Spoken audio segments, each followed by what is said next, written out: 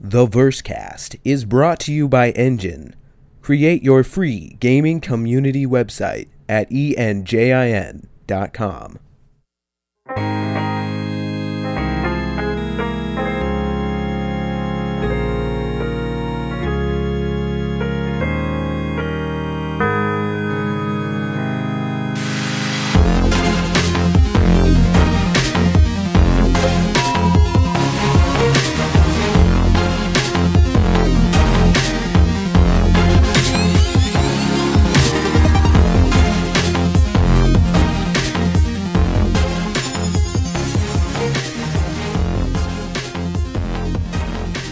Hello, ladies and gentlemen. You're listening to the Versecast, the Star Citizen podcast. My name is John Abraham.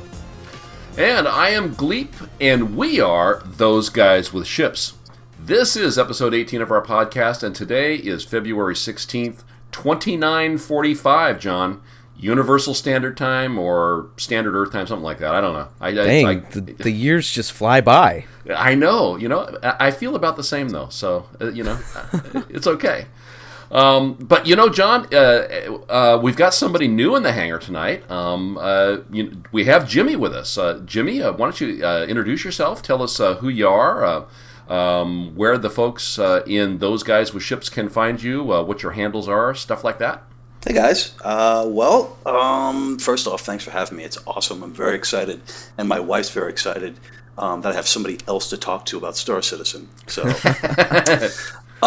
you can find me at Heroes Tavern under Jackson, Jaxun.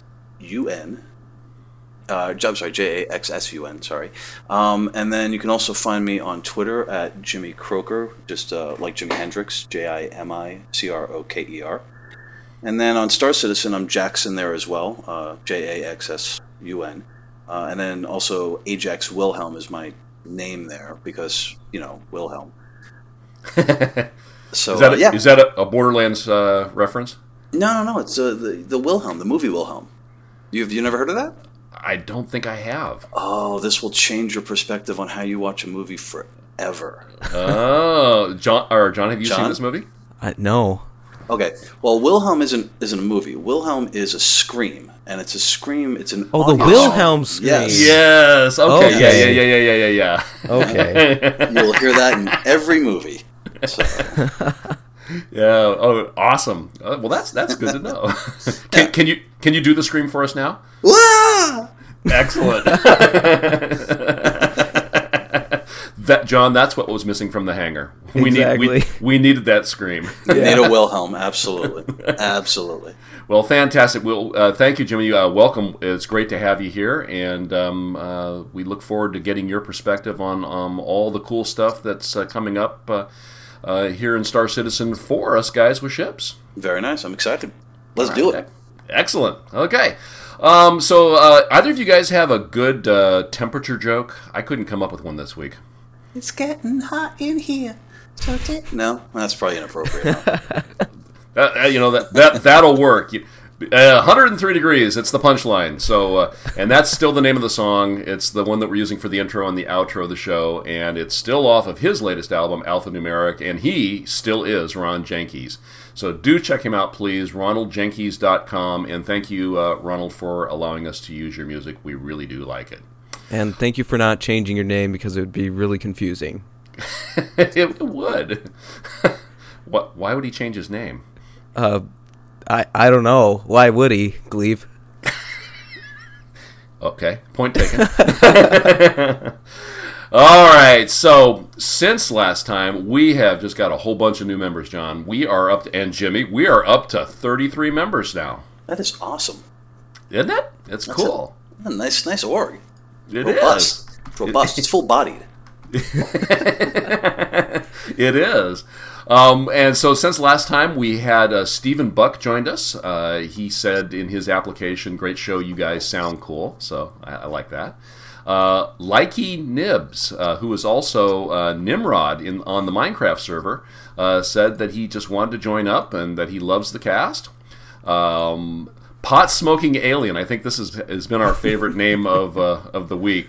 Oh, yeah. Is also known as Roose Wayne. And he said, "Sup, dudes, love the podcast." And he's picked up all the peripherals and a new video card and a new monitor, so he is all in for the Star Citizen. And he also sent a link to a video he did, which shows his fiance's perspective on his Star Citizen gaming. And it's pretty funny. That video was great. It's delightfully creepy and funny. So you should definitely check it out. I'll put a link to it in the show notes. And he's still hashing out his name in the game, though. I was sort of thinking that Pot Smoking Alien was not going to work very well in Mumble, but he came out and played with us last night, and it worked just fine. So he may need to stick with that, or it may have already stuck to him. So, but anyway, welcome. It's good to have you on board. Tech Mojo also joined, and he's pretty new to Star Citizen and has the Cutlass Blue because he likes its versatility. He sees himself playing support roles, which is really good because I've somehow managed to abandon anything that's useful in favor of becoming the next Greedo. So we need somebody that's willing to help on the team. And he predicts that this year is going to be a big one for Star Citizen, and I think we're all in agreement about that. Yeah, and absolutely. He has a local buddy that he's been playing with he's gonna try to recruit to join us, which is excellent. And you should tell him that because you're his friend, half off the normal initiation fee. So wait, I had to pay twice. Well, that's the beauty. Half off times 2, 0. It's all the same. Oh, nice. I like that math. Yeah, you can't beat that with a stick. Didn't work out well for me though. Speaking of recruiting people, I was at Best Buy like months ago, like a long time ago, and there was this guy that was like a representative for Samsung or something. Yeah. He worked there, obviously, and I was talking. I was looking for a laptop, and so I started talking to him, and told him that I would want to do some gaming on it. And the subject of like Chris Roberts and like Wing Commander came up, and he said that his friend was running like a privateer server. Interesting. And then I told him about Star Citizen, and he had never heard of it. Wow. So I wasn't doing the podcast at this time, so I couldn't, or the org or anything, so I couldn't like have him come over and join us, but I guess he's really into that stuff, so I guess he looked it up after I told him about it. It was just kind of funny, usually when you're talking to somebody at Best Buy, they're kind of...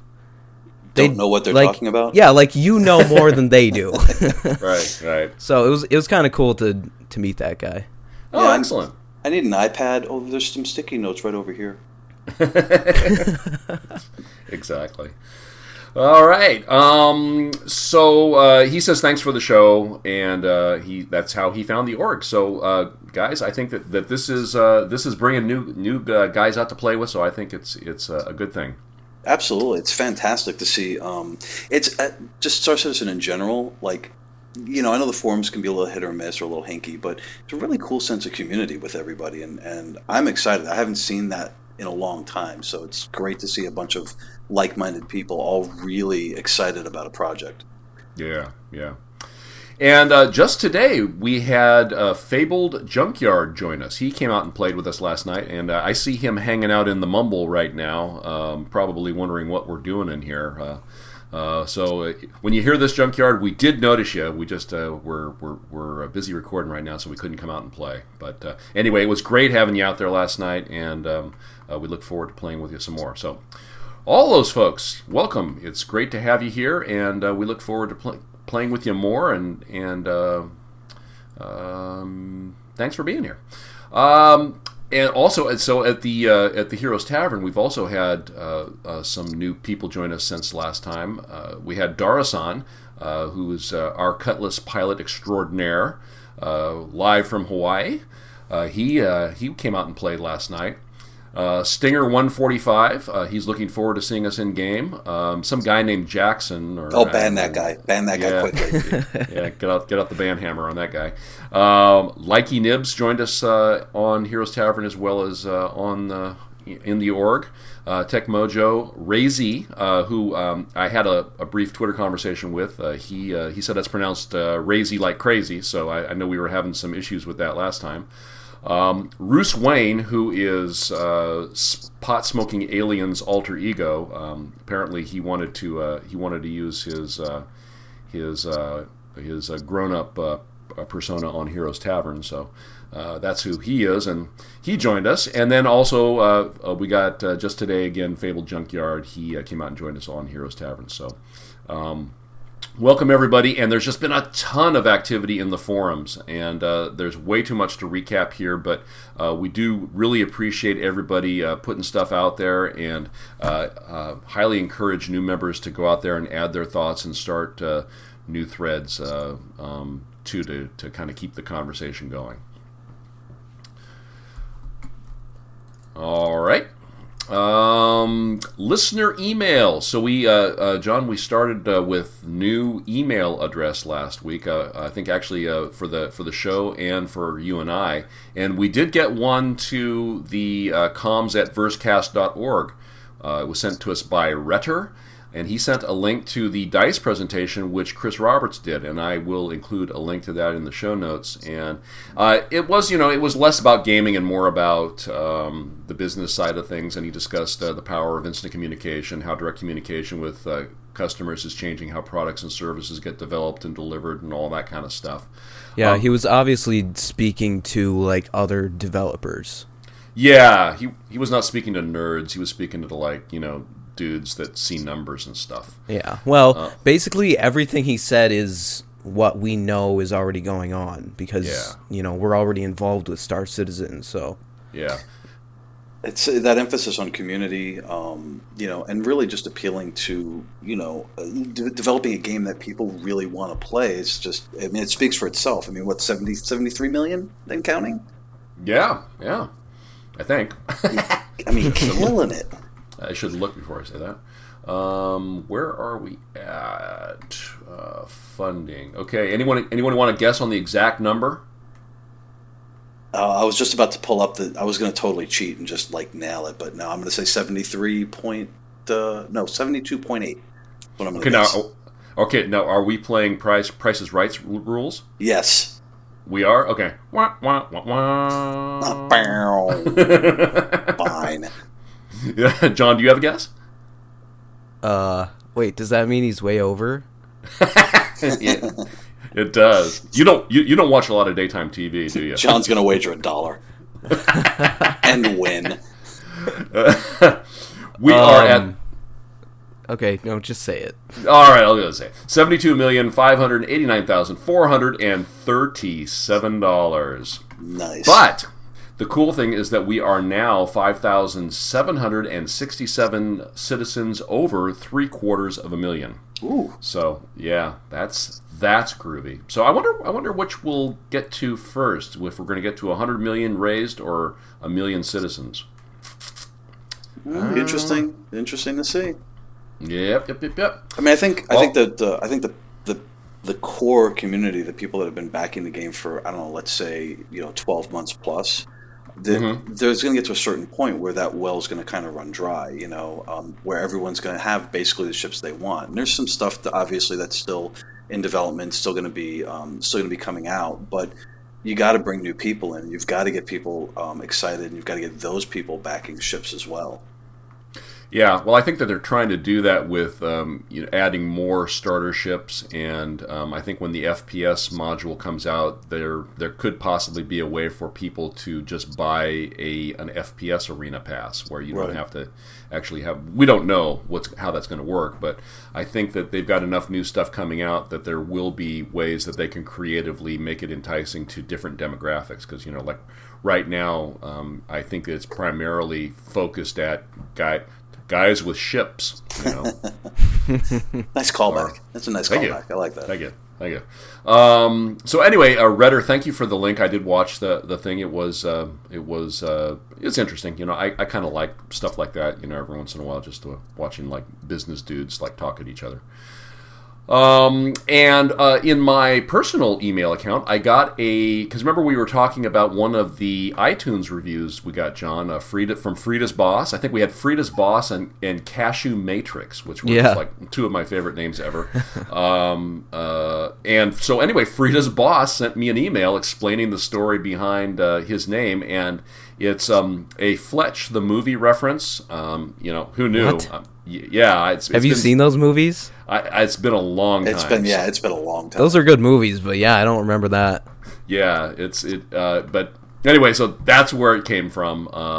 And he has a freelancer, and he's thinking he would like to do some cargo runs with us, and so we're looking forward to him coming out and playing with us. So thank you, Frida's Boss, for the follow-up and for reaching out. Now the Twitter. Oh boy, the Twitters have been just blowing up all over the place. We're just we're loving the Twitters here. We got a bunch of new followers.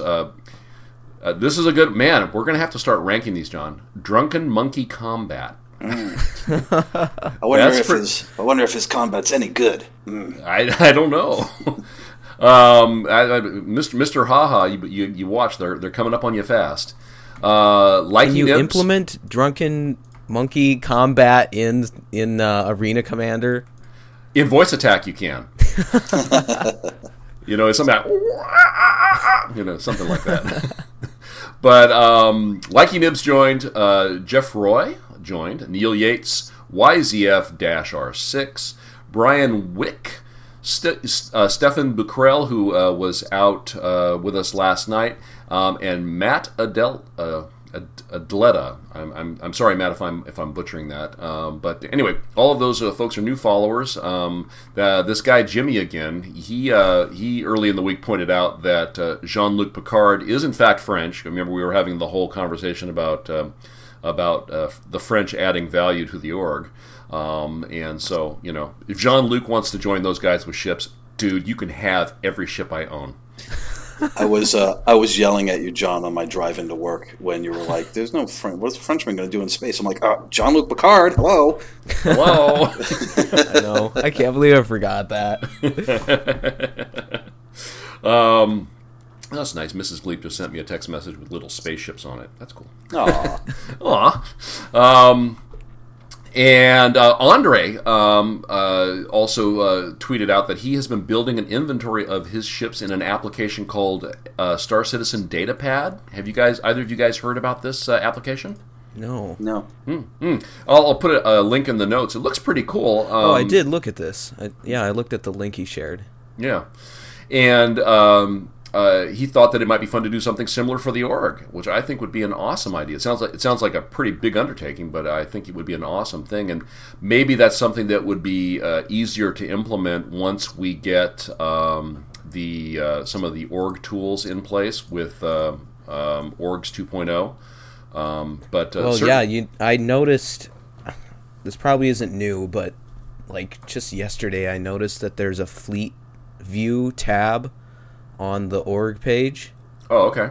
It's grayed out right now, but I assume once that's implemented that we'll be able to see everybody's ships in a nice organized area. Oh, that's awesome, man. That'd be very cool. Yeah. Man, that could be potentially embarrassing for some folks.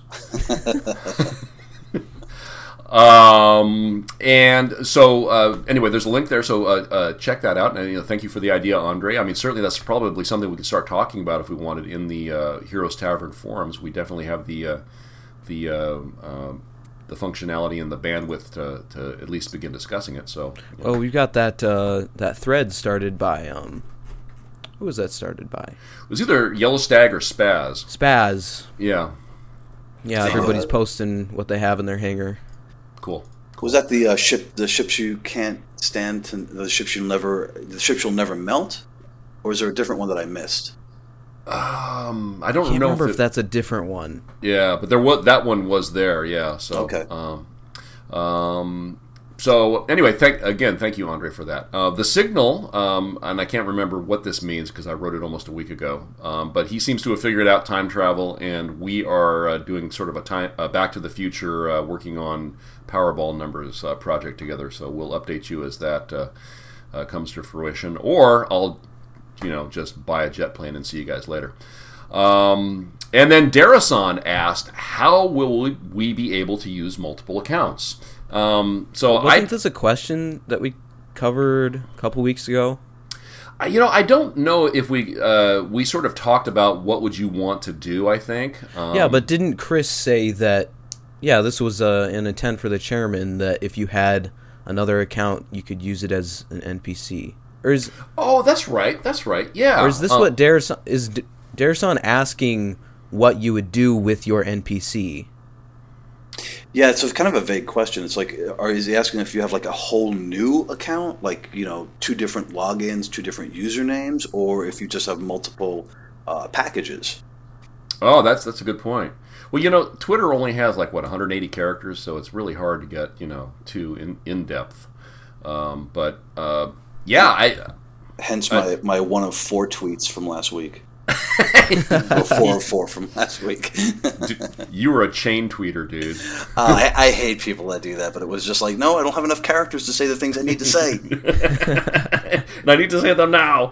I've seen some people type in the whole thing in their tweet space, and then let it go over negative, and then take a screenshot and then post that as their tweet. Wow. Oh, that's pretty clever. So clever. that's a good way to do it.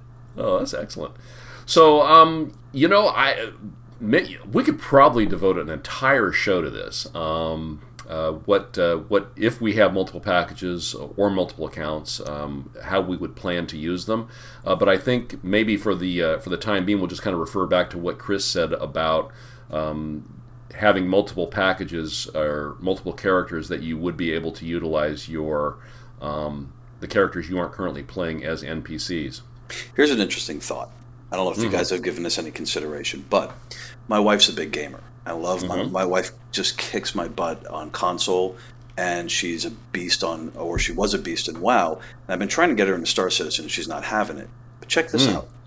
What's to stop you from taking one of your NPCs, creating your wife or your best friend or one of your buddies, and then just telling him, look, man, just buy the game for $45. You don't even have to do anything. Just log in and smith into yourself wherever I am in the galaxy. You never have to play except when I want you to play. That's sweet. That's a good idea. Could work. It could work. Hoping it'll work with my wife. If the character creator's as in-depth as I believe it's going to be, she'll be hooked. She loves a good character creator. Oh, I think what we saw at the end of Around the Verse 2 or 3 weeks ago, where they showed that sort of bizarre Play-Doh guy doing gymnastics, I think it's going to be the definition is going to be, or the fidelity is going to be very high. So there better be a lot of beard styles. Yes, thank you. Because seriously, so many games don't get that right. If they give us an Eve shadow, I'm going to be so furious. Oh man, I want my character to look like Mr. T. I pity the fool that don't get in my spaceship. Exactly. All right. So, favoriters and retweeters, I mean, there's so much stuff here. We could just spend all day on it, but I just want to give a quick mention to everybody that contributed over the week. And if I miss your name, I apologize. I'm pedaling as fast as I can here. So, Yellow Stag is always good for some stuff. Saldion, Darasan, of course. Guard Frequency gave us some love this week. Thank you. Paul Shelley, The Signal, Razy, Andre, Matthew Adleta, Super Mac Brothers, Tamdemonium, Darth Rich, Hacksaw, and that is it. I had Matt in there twice. I'm sorry, Matt, just one time. But you're welcome. Welcome to come back next week. All right, well, thank you, everybody. Really appreciate it. And, since Frida's Boss has been out on iTunes, nobody else has gone and posted. I guess maybe they didn't feel like they could surpass Mr. Boss, so nothing there this week. All right, so following up on last week, yes, I was right again. It was Andre that got the Reclaimer, and I can't remember why I was waffling about that, but it is true. I think when I re-listened to it, I seem to imply that the Hornet was a 2-seat plane. It's not the Hornet; it's the Super Hornet. So we wouldn't want anybody to go out and buy the base model, which is available, and then be hating on me because they only got a single seat. Our Starfarer pilot, Razy, informed me that his name is, I mentioned this, is pronounced like crazy, and we had a nice chat on the Twitter. He is stationed in South Korea, so I know he was saying yesterday when we were playing that it was 3 o'clock in the afternoon where he is. He's stationed in South Korea, and he works on helicopters, which is pretty cool. That is very cool. Yeah, so we just want to give a big shout out to our guy with Ship serving on the other side of the planet. We thank you for being there, dude. Really appreciate it. That's awesome. Yeah, totally. Thank you for coming out and playing too. And we have yet again reproven that I am an idiot. I have to send props out to Foxfire Rage for his Hollow Table tutorial on the YouTubes. It was what I was missing was so simple. It's shameful. But anyway, what I needed was for somebody to say, put your cursor here and then click the button. And once I mastered that, I've just been swapping stuff all over the place. Now about your fish tank. No, I don't have a fish tank still, though. That is so bizarre. Okay, so... All right, might need to still do the reinstall. I mean, okay. if you want the fish. Well, I kind of do. Is it worth it? They're amazing. It's like watching sea monkeys. I sit there for hours staring at the fish tank. I don't even play the game. I just log in and look at the fish tank.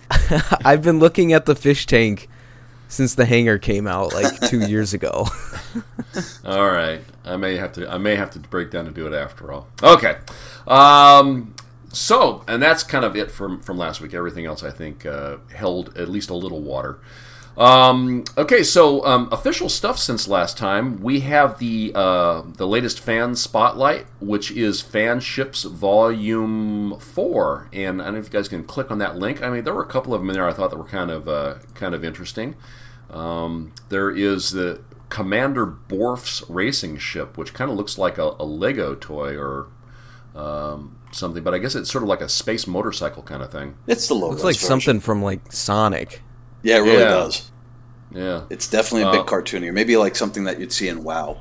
Just put like smoking engine on the back of it, and put a goblin on it. I'm good to go. Yeah, excellent. And then there's a Chimie, I guess is how you pronounce that. It has a tactical carrier, which some of these are sort of in I don't know what stage of the modeling process, but the gray box. Gray box, yeah. The detail is not too high, but anyway, check it out. There is a couple of interesting ones. My favorite is Kiwi's Sato Dragon. I think that's a pretty cool looking ship. Well, yeah, it's definitely the best rendered, but I think even just conceptually, like if you're able to kind of wrap your brain around what the other ships would look like finished, I agree. I think that the ship is still really cool looking. Yeah, I think if you were to take the Millennium Falcon and put it at the bottom of your book bag and then stack a bunch of heavy stuff on top of it, it might come out looking like that. So that's why I like it. And then we had Around the Verse, episode 31, which was aired on last Thursday. And yes, it is standard Earth time, and I know this now because Sandy said so in a new pre-show, in-game news type tease segment thing. It is. So the question now is, how do we get... What is the actual time? Like the time of day? Well, I think that Jimmy and I and Chris Roberts in Santa Monica are all on the same time, so we win. Exactly. So I don't know. That's a really good question. Because there's going to be a time. There's going to be time of day and day-night cycle in the game. I think. Mm-hmm. That's like I said in that series of tweets. It just seems like to me that the only logical thing is that you have standard Earth time that is used for a galactic calendar, and then each planet's got their own thing. So it's like each planet, the year doesn't really matter so much anymore if you're basing it on Earth time, because the thing is, we have 365 days here, but there are other planets that have 20 days. Cycle around the sun, or 500 days. So, yeah, it seems to me like it's just going to be kind of it's a marker of, okay, this is the year that we're in, or the year of the UEE. But generally speaking, each planet's got to have like their own individual calendar, because how else are you going to monitor seasons and day and night cycles? Mm-hmm. Well, that would really add to the immersion too. Like, say, if you picked up a shipment of some cargo in Terran space and it needed to go to Tavaran space, and suppose that they use a different calendar, and their home world has a year cycle of 150 days. Oh God! Then, you know, Oh no! My head I already hurts. have a hard time like calculating what time it is in England. Well, but you know, that would be, you know, your computer will be able to do this for you, but it would be kind of cool that, you know, you would be able to watch the time tick off at a different rate relative to your time that you have to deliver your cargo. So I mean, it potentially confusing, but also, you know, it's kind of like dealing with exchange rates and, you know, currency. You know, it's like you have to keep your eye on all of these things to you know, keep track of what you need to know. And you have to have, I'd imagine you have to have a fixed personal time zone, which, if I had to guess, your personal time is based on Earth time. Like, for example, you know, you've got 24 hours to move some illegal fish before they die. You know what I mean? You're going to base that, you know, that 24-hour, really a 24-hour cycle is useless in space, but it's going to be useful if you've only got 13 hours to move said illegal fish from point A to point B. What are illegal fish? I saw it somewhere in one of the lore posts. They had talked about moving like illicit cargo, and one of them was like an illicit pet trade, which I'm very excited about. If that's actually going to happen, that would be cool. Are you gonna be like a fish smuggler? Oh, I will totally be a fish smuggler. Wait, that sounds wrong. Yeah, and I think at PAX South, in the elevator pitch segment, there was one of the guys got up and was asking for more fish, and I think there was some sort of mention like that was kind of, you know, why he wanted higher fidelity fish, is to add to the quality of the fish trade. So yeah, I mean, I guess if you were going to smuggle illegal fish, you would want them to look pretty. Absolutely. Well, you get, I think you're supposed to get a fish for every new system that you travel to. Yeah, they were mentioning that. Yeah, you can pick up new fish in different places. Well, that means that I've been to exactly none systems. I'm a homebody. Well, I'm hoping to smuggle some poisonous fish. Then when pirates raid me, I'll be like, "Oh, that's sushi grade fish. Enjoy." Oh goodness, it's turned scary. All right. So anyway, we have established that time is confusing. Yes. Okay, and they have a new segment on Around the Verse, and it was kind of cool. They're kind of changing it up a little bit, and they did a series of short reports from different offices around the world. And Jimmy, you sent me some comments in an email about the report that came in from the team in Santa Monica. Did you want to talk about that? Briefly? Totally. I loved this week's Around the Verse. I thought it was really good. I love that intro segment too with the news. Like, how cool would it be if they actually did that when the game is live? You know, where they actually have reports based on, you know, things that players are doing or based on things that the economy is doing, and I just think that would be super cool. But anyway, I think they've talked about doing stuff like that. Yeah, I thought I heard something about that as well. But one of the things that really caught my attention was Darium and Travis from Santa Monica were talking about a couple of things. The first one is that they're reworking the bottom turret on the Constellation so that it's got better visibility. But they also mentioned as an aside that the Connie was getting a total redesign. And I'm a huge Constellation fan. I have an Andromeda, and that's all I want. I love my Andromeda. I love that I've got a snub fighter on the back end of it.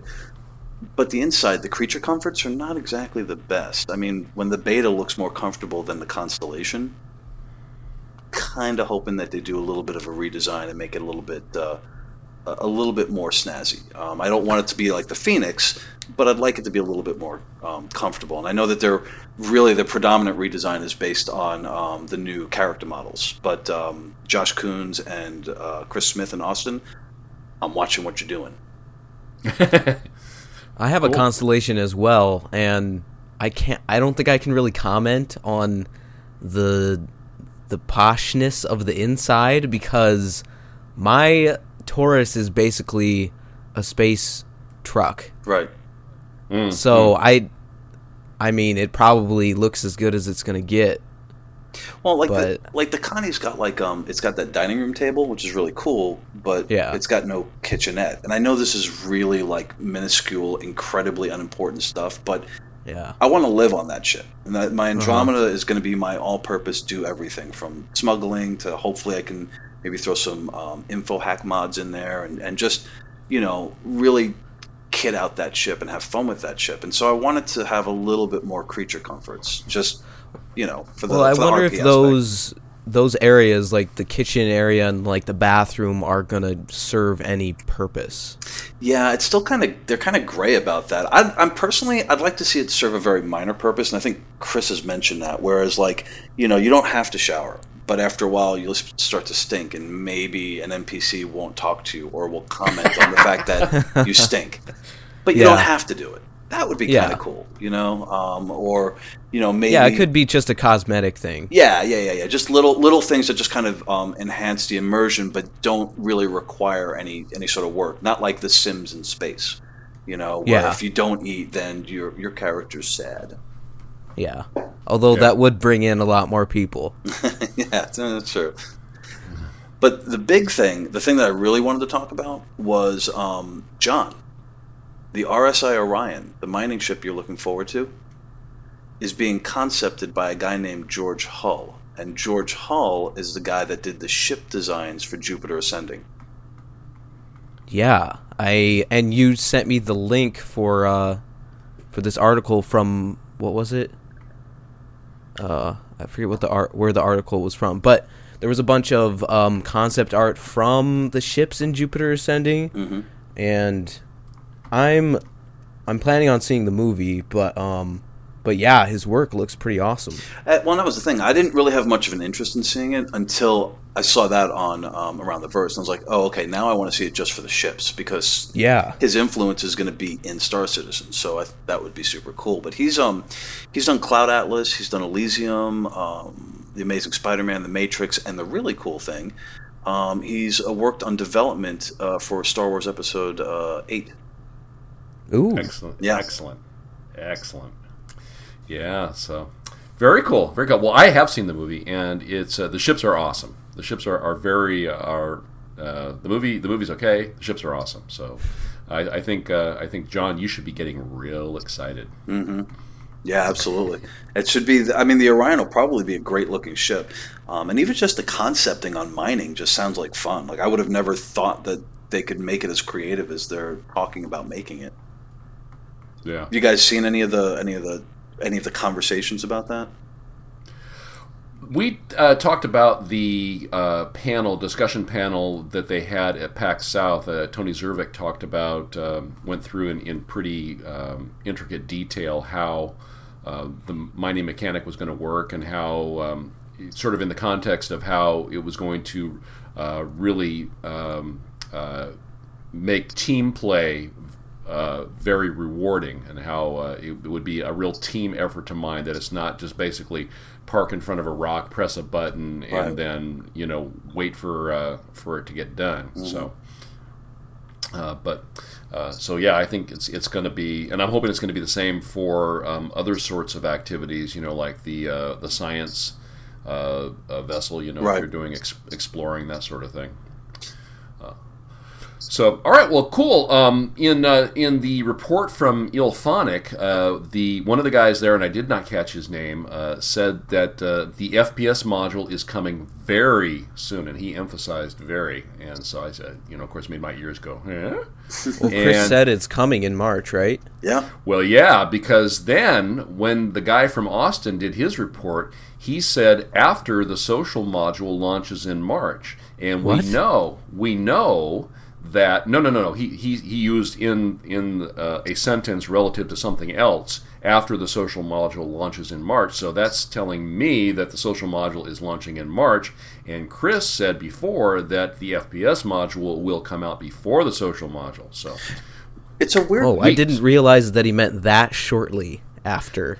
So we're within weeks. I think it's likely going to come because when are they at PAX at South by Southwest? Do you guys know? Not sure when that show is. It is. I know there is a link to it in the in the com. March 17th through March 22nd. Okay, March 17th. So that is going to that's Gleep's call on when we see the FPS module is March 17th. Roughly 1 month from today, John. Dang. Yeah. Man, I oh my gosh. Okay, so after probably after last week, I kind of doubled down on actually learning how to play Arena Commander. And I actually found a helpful video from Hopping Mad Mafia on YouTube. Yeah, he has a nice couple videos. One of them is basic training and then advanced training. Cool. And it covers pretty much everything you need to know for Arena Commander. So that helped me get going, and I feel like I'm pretty competent at this point. You did a great job racing. Yeah.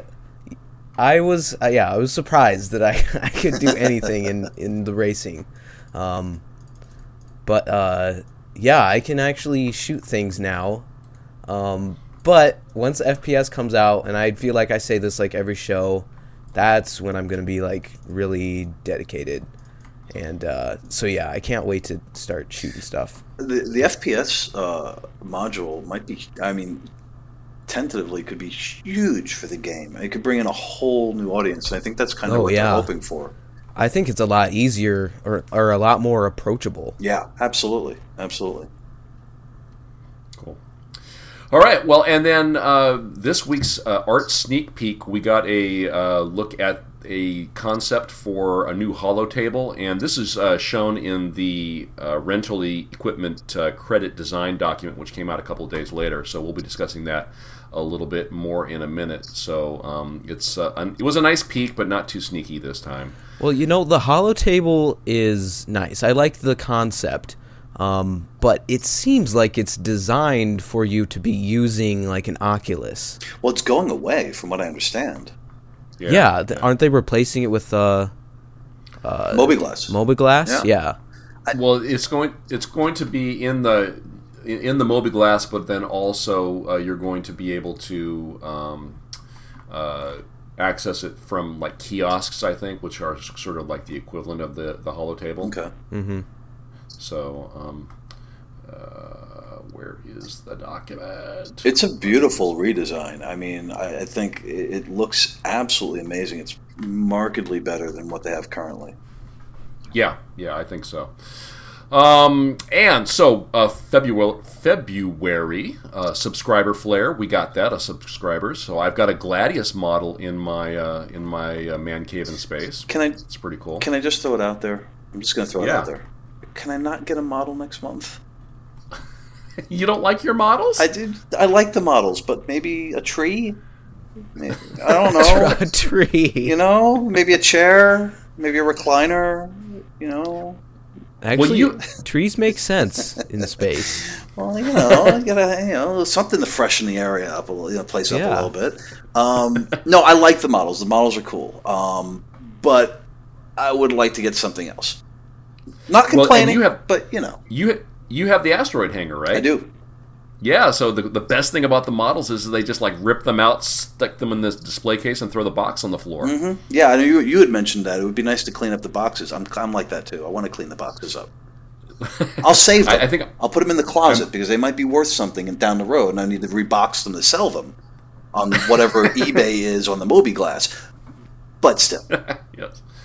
Yes, absolutely. So anyway, we got one of those. And then this, I don't know if it's over. Maybe it ends today. Being able to test drive the. I think it started on like Friday. And, okay. And they said a whole week, so I think it goes to the end of this week. Okay. Let's bring up the link. Oh boy, the old Gleepster's inner tubes are going slow today. It might be the servers. Maybe because we'll probably talk about this later, but they did the play with the devs thing today, right? And it crashed everything. Right. Well, they say here for next week, so I'm assuming that you're right, that it's going to be the entire week. Yeah. Well, it was posted on the 13th, and so I guess we can say it could go to the 20th. So yeah. All right. Well, definitely check that out. I know because Yellow Stag was using the 325A in Arena Commander, was because he normally just has the 300i, I think, but didn't he use the 325A? I believe so. Well, basically, if you want to rule, you have to do what he does. So, or better. Yeah, he is better. He is a bit of a beast. Yeah. I think I unleashed like in this. I'm not kidding you. When we were doing Capture the Core, just to see what would happen, I unleashed all 8 of my missiles in rapid succession. He dodged most of them. Hey, I was actually able to kill him by unloading rockets, lasers, and running head on into him. So, nice. Yeah. And he's using a controller too. I know. And he has a broken clavicle. It's amazing. It is amazing. All right. So 350R and M50 sale. So those are the racing ships are back on sale. I think that our experience on the race course last night probably didn't sell any new ships. But Gleep, you had both of these at a certain point, didn't you? Yeah. Well, I've got one of them again. Oh. Oh man. Yeah, I've got one of them again. But we'll talk more about that later. And then, yes, the devs versus community dogfights. I had hoped to get out there. It started at 4 o'clock my time. I got home from work about 4:30 and logged in and was not able to get into the game. It dumped me into a session all by myself, which I tried not to take too personally. I jumped in and I got booted 2 times. So okay. Yeah, I didn't even have a chance. I knew I wasn't going to get home until way after it was over.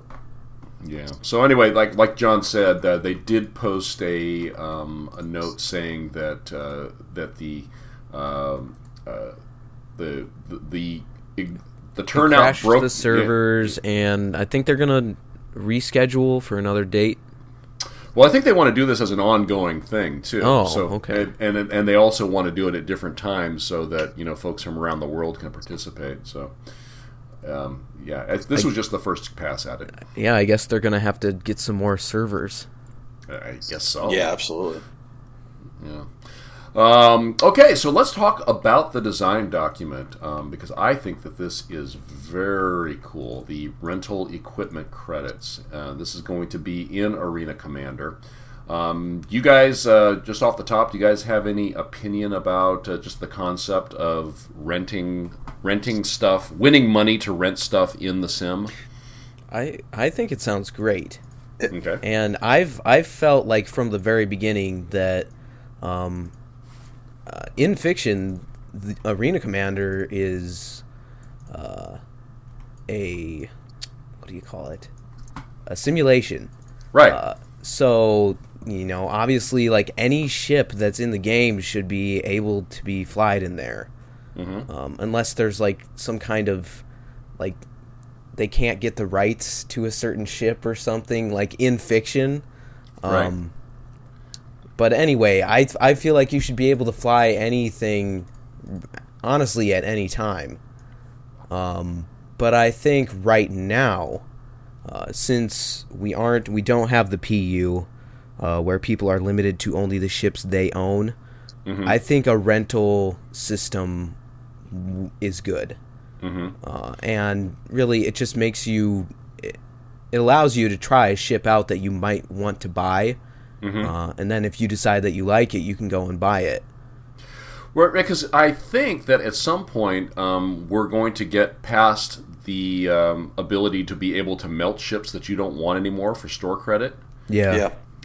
And so definitely once we're past that point, you want to be able to be sure that that if you're going to get a ship that is something that you want to fly. It's like I've bought a bunch of ships and sold a bunch of ships too, because I'll fly them for a while and it doesn't, like for example, I was playing a Avenger in the game last night, and I like the way it looks, but it's just every time I get into the damn thing, it blows up.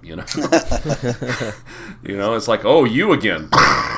And so anyway, I wasn't having a good time flying it, so I melted it, and I was having a really good time last night flying in the when we doing Capture the Core, and we did that one run where we were all in 350Rs. I had a really good time in that ship. So I melted a bunch of stuff, but anyway, I picked up the 350R just because it's a ship that I want to have because I enjoy flying it.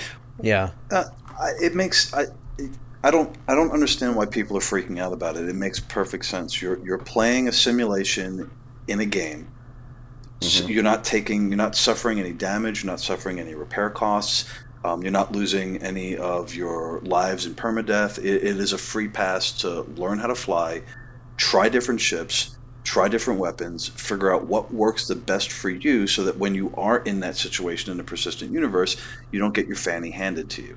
Right. It's because people have this sense of entitlement. Yeah.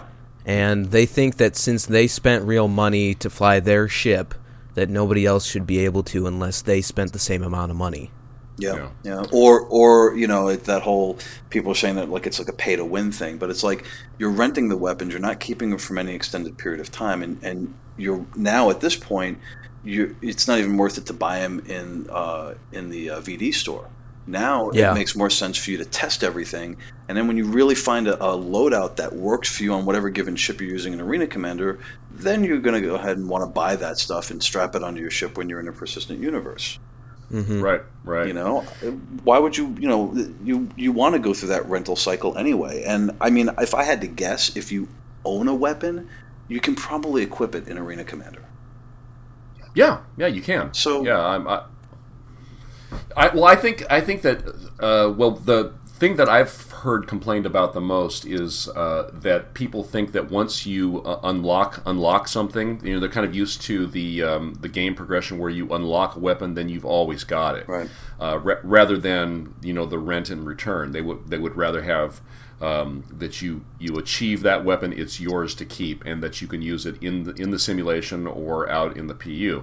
I really like that they have this very distinct boundary between simulation and persistent universe, which by comparison is sort of going to be our in-game real world. Right. So like if you're in a suppose that you're in a military training simulator in a for the Navy or the Air Force or what have you, and you score so many kills in that simulation. That doesn't go on your official record as like you actually did it in the real world. Right. I mean, that's something that you achieved inside a simulator, and it's probably not the sort of it's probably not set up in that simulator also that once you get a certain number of kills, you get to upgrade your weapons and keep them. That every time you go to the simulation, I have an advantage over the other guy that's doing the simulation, assuming they're having some sort of a competition, because I have previously done all of these kills. I now get the best weapons. It's going to be like, no, it's you. You may get them to try them out. They may, in the simulator, give you new weapons to test. We want to run some simulation experiments on this new weapon type to see how it reacts to pilot reaction time or what have you. But it's not the sort of thing that you necessarily get to keep. So it kind of keeps the idea that it's a simulation and not the actual game very distinct. Right. Well, and I think that's the key point. I think a lot of people miss that point. People seem to think, for whatever reason, that Arena Commander is the game, and it's like that's not the game. That's No. that's a test bed for the development staff and a training ground for us. Right, right, and the idea that it's pay to win. Well, I mean, the video. If you haven't seen the video that's on the top of this design doc, watch this. I mean, because it's there's an Aurora pilot. Yeah, I saw that. He's just killing it. Oh, he's owning everybody. So, the idea, and Chris even says in his letter at the top, he said, that here you go. It's a skill-based game. So you can win, however you define win for yourself, by improving your skill. Yep. So, well, there might be some people that think that they will want to spend like all their time in Arena Commander. Like maybe they're not interested in the PU. Mm-hmm. Well, then maybe Star Citizen is not the game for them. Then Yeah, it's possible. Or or alternatively, they test what they want, they earn it in the persistent universe, and then use it in Arena Commander. Yeah. I mean, say 5 years from now, when we're we've been in the PU for 4 years, and we've John, you've developed your mining empire, and I'm just about to get out of prison, and everything is going along just great. I mean, who's going to care about scores in Arena Commander? Yeah. I'm not. I'm just going to be happy to sleep in my own bed. There'll always be a percentage of the community, and I get it. I'll probably still do Arena Commander. It's like it's, for lack of a better example, it's like World of Warcraft. It's like it's like the arena. It's like Arena in World of Warcraft. I mean, you can make the argument of, well, they get to keep their armor and they get to keep their weapons, but that's not a simulation. That's an actual arena combat in game. But it's the same type of thing. There's a section of the community that likes that likes arena combat, and I get that. But again, it's you try out what you like. They're doing this also to avoid exploits, and then once you get your build out, once you like it, and the thing is, they're still going to release. They still have a ton of shields to release, a ton of weapons to release, a ton of. You still got power generators to release. There's so much stuff over the course of, let's say, this year to test. Why would you they don't want you to own everything by the time the game goes live, and they certainly don't want you to have all of it for the persistent universe. It would be game breaking. Yeah, there are rewards for backing the development, and then there is the opportunity to play, to be able to experience everything that's available, and then once you have that experience and you've decided for yourself the direction you want to go in this simulation, then you go out and into the real world and make that happen for yourself. Yeah, I guess I do kind of feel sorry for somebody that thought they could just live in Arena Commander for the lifetime of Star Citizen. But that's just not a reality. That's not what the game is. The game is the persistent universe. All of, Arena Commander, FPS module, even Squadron 42 is just other stuff. Well, if that's what they want to do, then that's fine, but don't have an opinion like everybody else's experience needs to be different to make your experience what you want, Yeah. I mean, you set yourself up for that. Yeah. I mean, if that's all that interests you, then go for it. But don't, expect, everyone else to have to throttle back their experience so that you can have the experience that you feel you deserve. Well, yeah, it's such a small group of people that actually have this opinion, and obviously the vocal minority. Minority is always the trolls or the people that are upset. Right. Right. It's the people that post when is Star Citizen going to have enough money? It's those people. Yeah, right. They're not. Let them keep earning money.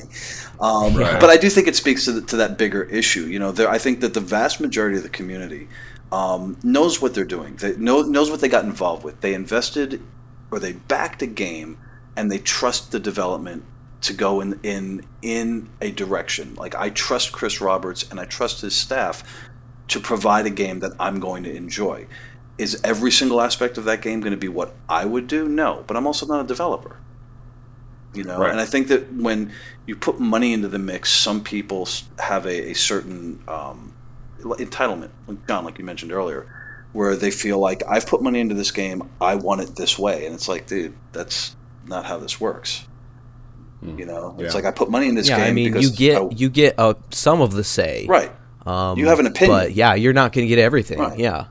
You have an opinion, and your opinion matters, but at the end of the day, it's Chris's vision, and it's his team that's developing it. Yeah.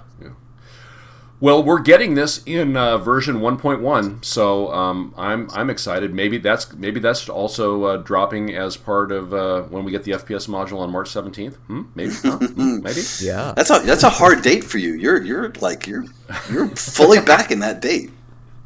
How well has that worked with this game? Not too.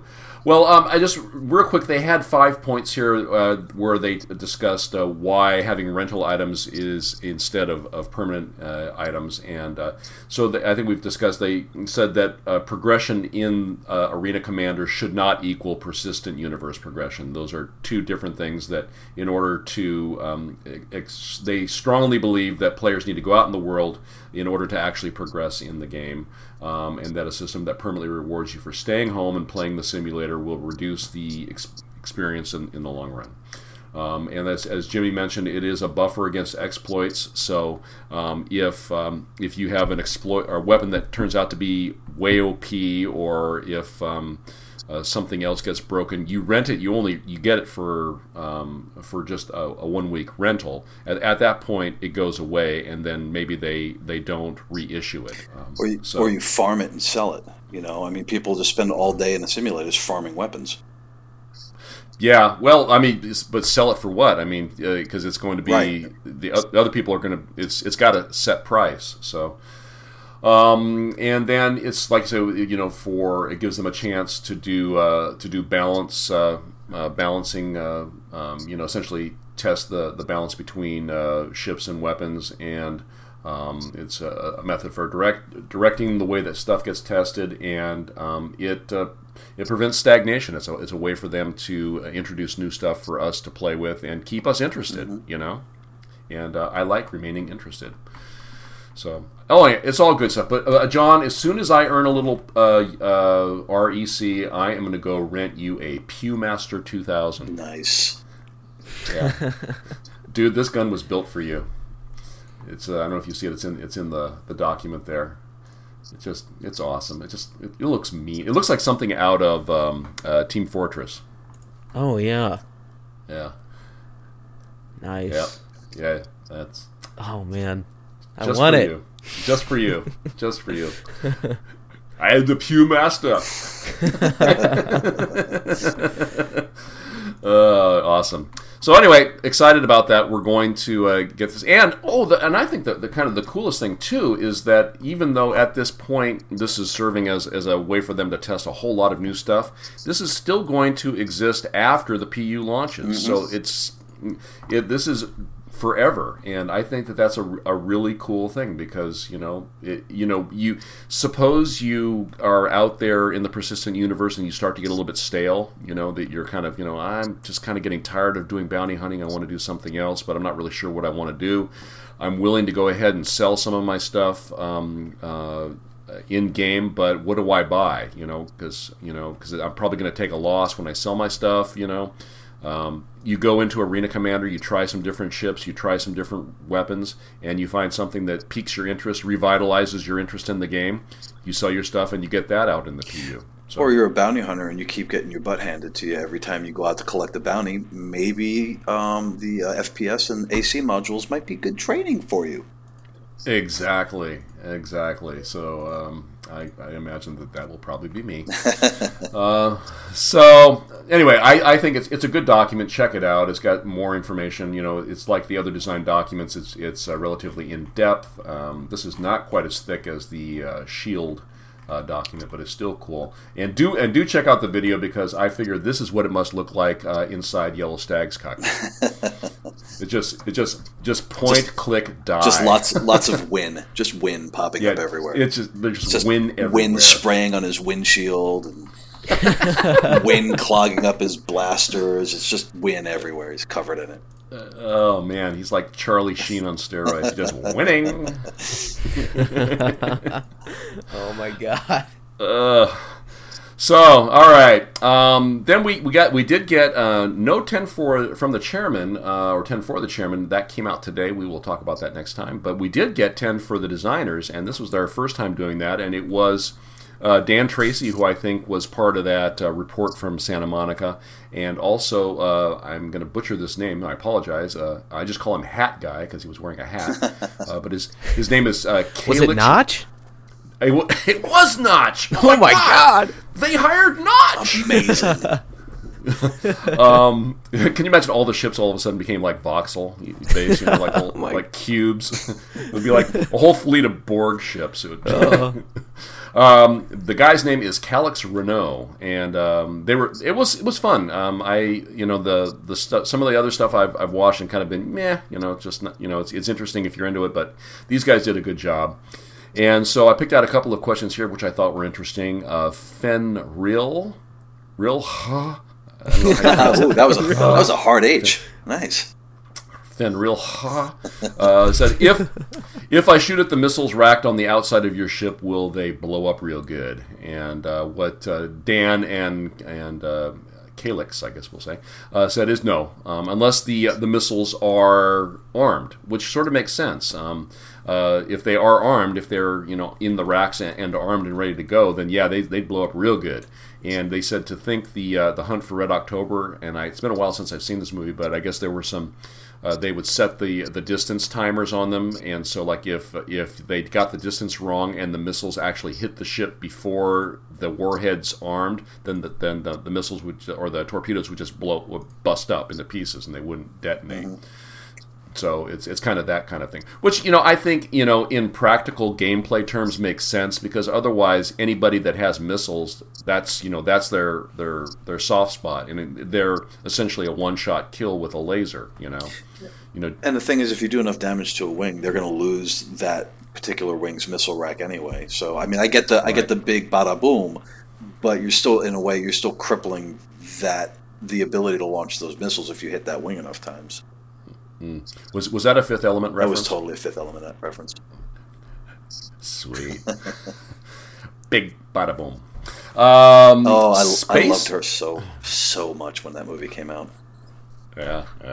It's weird. We were discussing that movie last night. Nice.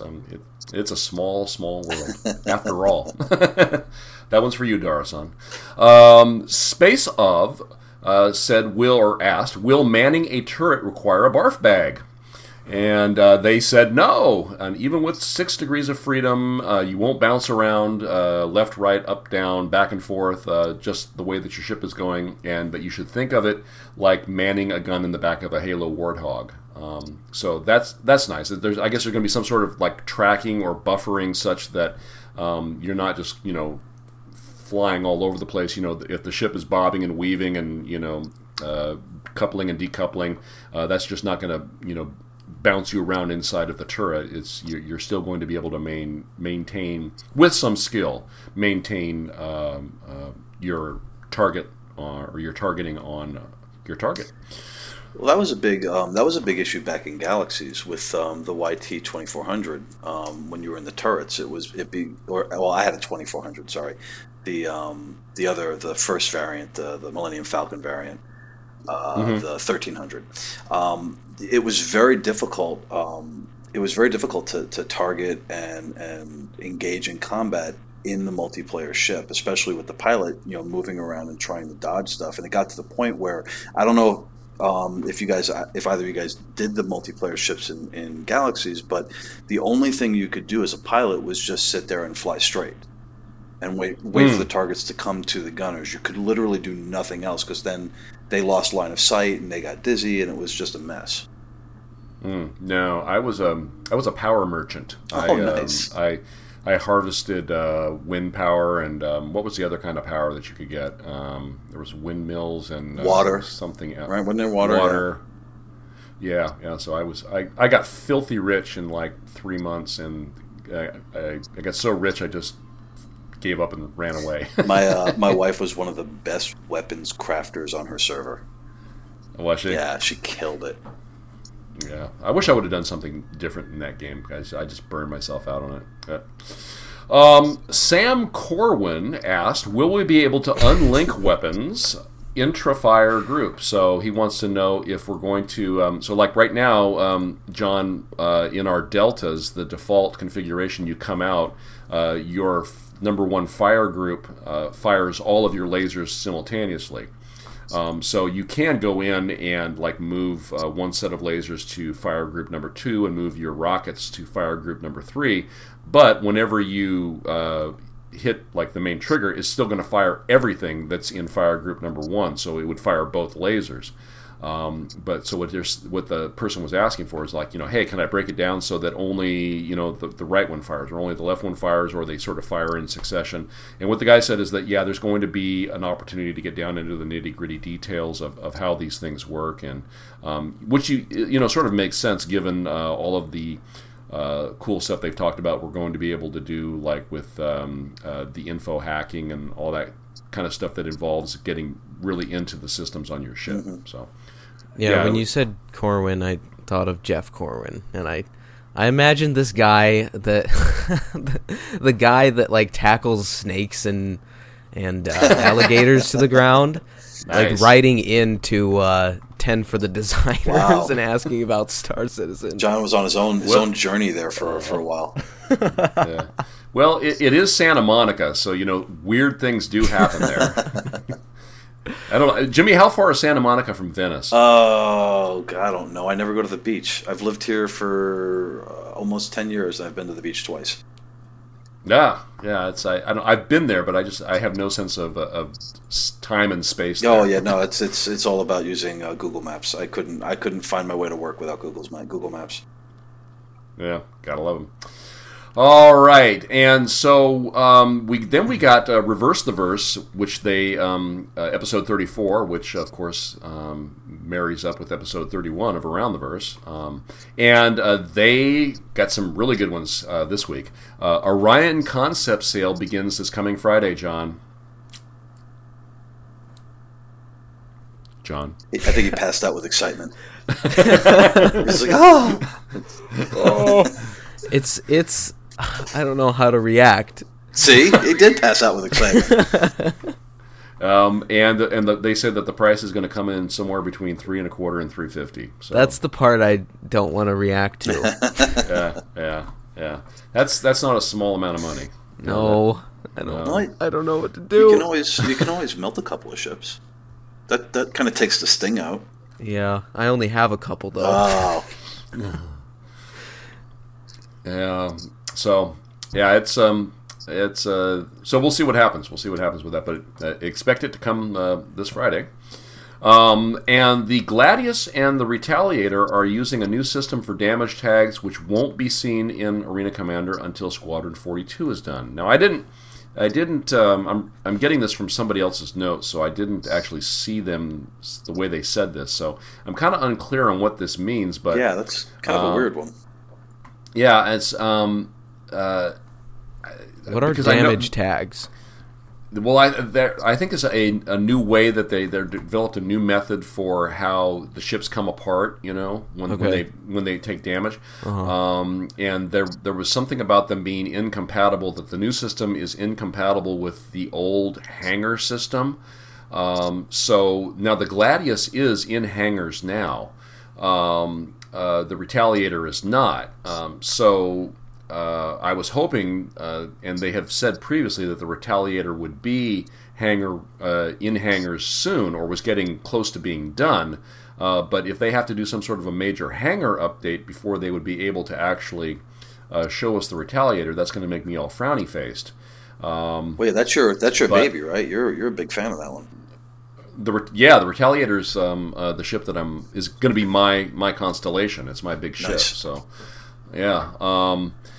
So anyway, it's kind of unclear what that actually means, and that it's not going to be available to fly until Squadron 42 is done. I guess probably makes some sense because that's going to be, I'm guessing, when Arena Commander 2.0 is not going to be.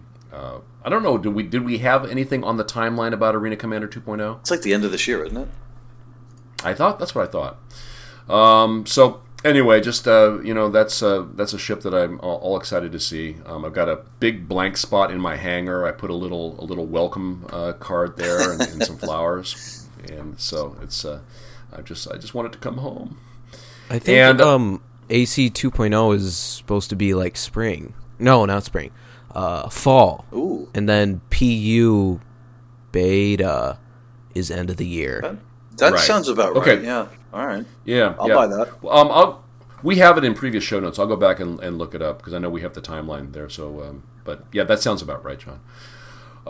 And John, here's another one for you. The next big design post is going to be about mining and Cool. should be coming our way sometime this week. So they're dropping these design documents one after the other, and I guess this is sort of our replacement for the stretch goal gifts or stretch goal items. So, It might take me 3 days to get through them, but I love every single one of them. yeah, they're pretty thick, but it's good. It's good, and it's great that they keep putting this stuff out. I forget who posted it, but I saw somewhere somebody said something about the design documents. They were like, read a paragraph, go watch Kittens on YouTube. Read another paragraph, go watch Kittens on YouTube. And I was like, oh, that's good. All right, I'm down with that. Yeah, it was. I think that was. It was the guy on. And I apologize, I don't remember his name on Star City. Oh, that's what it was. Okay. Yep. Yeah, it's the guy that does the woodworking. I can never. Let's see. What is it? Julian is the Australian guy. Chris Whiskey is the guy Whiskey that sounds. guy. Yeah, he's the guy that sounds like he's like got a beard 3 feet long, and Colby the Viking. Colby okay. the Viking is the guy. Yeah, I love their show. Yeah, no, that's I a love their good one. show. I laughed and I was like, you know what? That actually sums it up perfectly because that's pretty much what I did. So it was because it is a lot to digest, but it is, especially if it's a topic you're really interested in, like the Moby Glass one. That was a huge document, but I really enjoyed reading it, especially once I finally got through it. But just so much information. Yeah, Yeah. when I first glance at it, I'm like, TLDR. But then I think about it, and I'm like, I really want to know what that said, though. So I go back and start reading it. Yeah. What you need to do is you need to program Voice Attack to read it to you. There you go. Just cut and I paste. actually thought about that. Awesome. All right. Well, so then we've got some sneak peek photos from Sandy Gardner's Facebook page, and this week we got a shot of the Gold Horizon station. I'm not sure which planet this is supposed to be on, but it looks kind of like our asteroid hangar. It's kind of grotty and messy looking. So, Nix, maybe? yeah, you would have to think. Maybe, huh? yeah. Maybe. We got an ArcLight laser pistol, which just looks kind of like they have pistols like this in the Jupiter Ascending movie. So that's not really a spoiler, but that's Oh, I can't. Well, I can't see it now. Thanks. Thanks, Glee. God. That's how I add value. is by ruining your happy. This thing has a lot going on. It does, doesn't it? Like, it's ridiculous. It's just a tiny pistol with this like little undermounted thing, but there's like 5-10 different like sensors on there and stuff. Now, I think is this the ArcLight sidearm that was available for purchase back in November? Oh, that could be. Didn't we get one of these for free with a goal? I always forget what they're called. The stretch goals. Yeah, stretch goal. Yeah, I don't know. I think we did. Because they had the ArcLight sidearm and they had the UEE environmental coat up for sale during the anniversary sale back in November. But there's no pictures of either of them, so you don't really know what they look like. But the thing is, it's the Model 2 ArcLight sidearm, and this is an ArcLight laser pistol. So. Okay, at 16 million, every pledger who backs before 16 million will receive a laser pistol. Well, I wonder if this is Maybe. it. Yeah. Were you in at that point, Jimmy? No. I actually I was following the game for a while, but I didn't back until Arena Commander was launched, and I actually had an opportunity to play something. And then it's like literally, I played for 15 minutes and was like, I need a better ship. Yes. Well, John, you're going to have this to go along with your Pewmaster. Cool. And the final picture is the entry, I guess it's the entry into the battle arena, and that is just trippy. Yeah, it's like all kinds of like floaty. I know. Does that look anything like the Ender's Game movie thing? it looks very similar. Does it? Okay. Yeah. Okay. It looks like there's all kinds of geometric shapes floating around in there, which I'm guessing are things that you can use for cover or to boost off of, or. Well, in the movie, they use each other's bodies as cover. Oh, excellent. Nice. Heat shields. Excellent. So thank you, Sandy, for that. And we did retweet all of these. So if you want to check them out, go follow our Twitter, or you can also just go to Sandy's Twitter and look at her tweets, because usually when she tweets, there's a picture associated with it. Yeah, she's really cool about that. I always dig that, man. And she always get a little something for you to check out, and it's just like, oh, what can that be? And then you do a little digging and find out what it is, and yeah, it's always good times. Cool. All right, so let's talk about what we've been playing. And first off, I'd like to talk about those guys with ships playing in Arena Commander. Woohoo!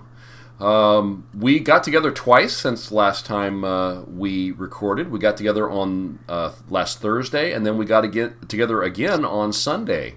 Thursday, Jimmy and Yellow Stag and Darasan, John and myself, we went out and played, and we did Vandal Swarm 3 or 4 times, and of course Stag dominated because that's what he did. You were the last man standing on the last round that we played. You were still hanging on, so.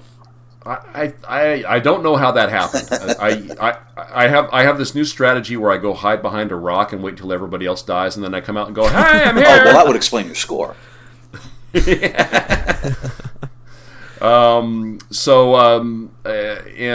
Darasan is again, he's flying that Cutlass, which I now have a Cutlass too. I have that. I have him to blame for that. I dig the black. I was actually kind of hoping to mod it out to be more of like a low profile, smaller smuggling ship that that maybe pirates will leave alone. So I've got one and I dig it. It's a little loosey goosey flight wise, but it's going to be a fun ship to mess with. Yeah, well, that's why I got it, is because it's it's got the modularity thing going for it, and then also it's got out of the box it comes with great weapons. Mm-hmm.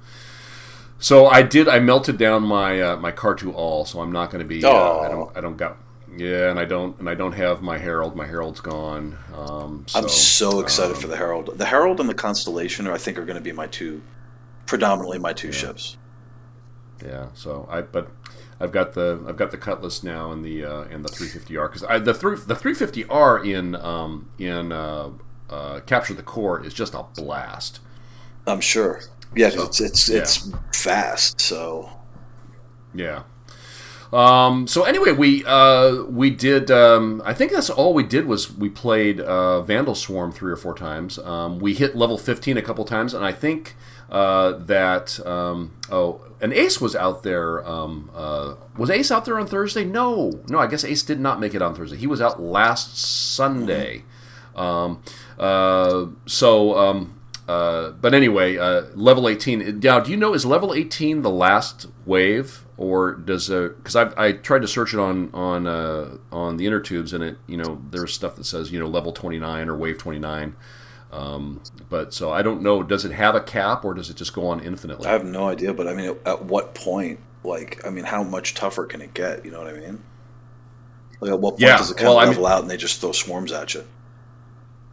Yeah, I don't know. I mean, I've been as high as level 15, and that was plenty tough. It was fun. Yeah, no, that was a lot of fun. It was a bit chaotic, which was nice. There were a lot of ships and a lot of near misses and a couple of crashes, and it was a good time. Mm-hmm. I really enjoyed it. Yeah. And then last night we had 12 of us out there. Can you believe that? 12 guys with ships. That was just so cool, so cool. Even Mrs. Gleep was impressed. She said, "Really? Like there are 12 people out there that will play with you?" Real quickly, Ace was out there. Stephen Buck, who we mentioned earlier, joined the group and Heroes Tavern. Of course, Mr. Stag was there. Darasan, live from Hawaii. Umaroth from the UK. And I think Umaroth had sent me a message back when he joined that he's going to be gone for a little while. I think he's going to Africa, if I'm not mistaken, which is very cool. So I hope you have a good trip there and come back soon. And look forward to playing with you some more. Fabled Junkyard, who joined us last night and is now on the site as well. Pot Smoking Alien, Razy, Likey Nibs, Jimmy John, and myself. So Jimmy John. We've merged together. We're we're one awkward person now. That really likes sandwiches. Turkey sandwiches. Yeah. Wait, you guys have Jimmy John's, right? No. Okay. It's a sandwich shop. It's like Subway. Okay. Oh, okay. Out here in the Midwest. Oh no. Are they good? Yeah. You like them? My sister loves it. Do you have In-N-Out? Yes. Yes. Okay. Oh no. I'm sorry. Other John. We're both John. Which is why I'm John squared. Yeah. We're okay. So all together, we're Jimmy John. Mm-hmm. I like it. Oh dear, I'm getting a little queasy. Jimmy, it wasn't that long that we've had the In-N-Outs up here, and that was a huge thing. I mean, we used to do road trips to Disneyland, and you didn't get past Magic Mountain without stopping to go to. That was the first In-N-Out. Was up there at whatever that town is, up by Magic Mountain, and it was a big deal. And you were really cool if you came back with an In-N-Out T-shirt. Nice. Because then people knew that you went on the road. Mm-hmm. No, nothing like a double animal style, and the rest of the world is like, what are you guys talking about?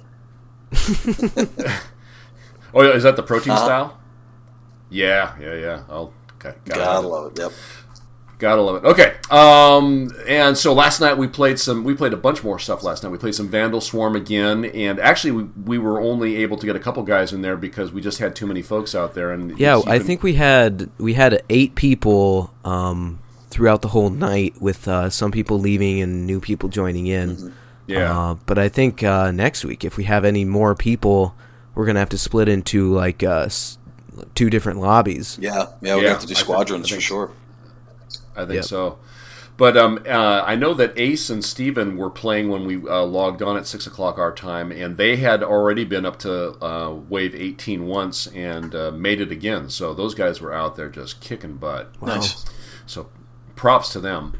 And so then, when we were talking about last night how we hope that in future iterations of Arena Commander that we're going to be able to have larger groups playing in co-op situations, so that our organization can train as a team, not against each other, but against a common foe.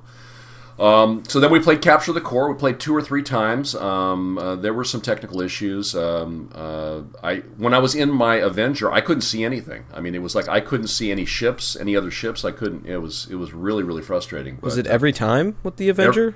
Every time. Oh. And so that's part of why I ain't got one no more.